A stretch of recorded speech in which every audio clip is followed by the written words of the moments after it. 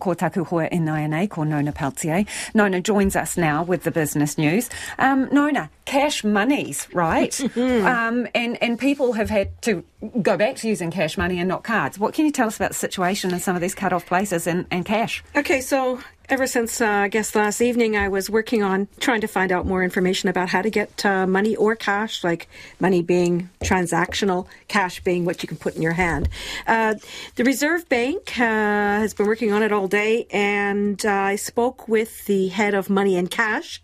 He said that there are ATMs with money in certain parts of the areas affected: Northland, Coromandel Peninsula, the Coromandel Peninsula, Hawke's Bay as well.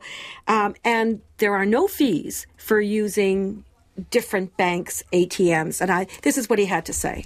What we're doing is trying to facilitate the networks and the ATMs that have gone offline, that are coming back online or are available because they are running on generators. The key issue that we're trying to address is to make sure that the cash can get through and the machines can get replenished. We are working with government to ensure that the police and the New Zealand Defence Force, for example, to ensure that the cash and transit firms are treated as critical service, can get through the checkpoints, and where needed, can have the security assistance that they need. And that's Ian Wolford there from the RBNZ. Now, I also spoke with Worldline. They're a company that manages the transactions at point of sale, so FPOS machines, that kind of thing, using your credit card, swiping, all that. Now, where you have no power, you will have no FPOS transactions whatsoever. But if you have power but no internet service, you can potentially use those transaction machines. Now, there's a lot of security around all of this, so I can't go into any of the detail. However, if you're a merchant with an FPOS machine, there should be a number on that machine.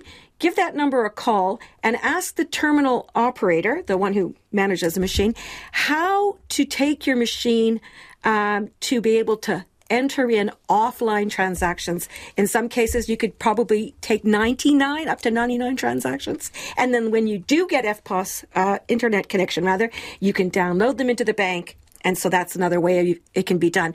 I cannot share those answers because of the security around it. And, but look, the other thing that's a possibility is that right now the Reserve Bank is looking at how to bring cash into these areas that have been basically isolated. They're looking at even air, but they're not giving any kind of detail.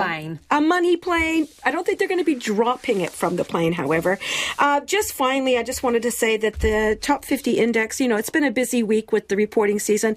We ended down just 13 points today, which isn't too bad because that's what we're seeing everywhere.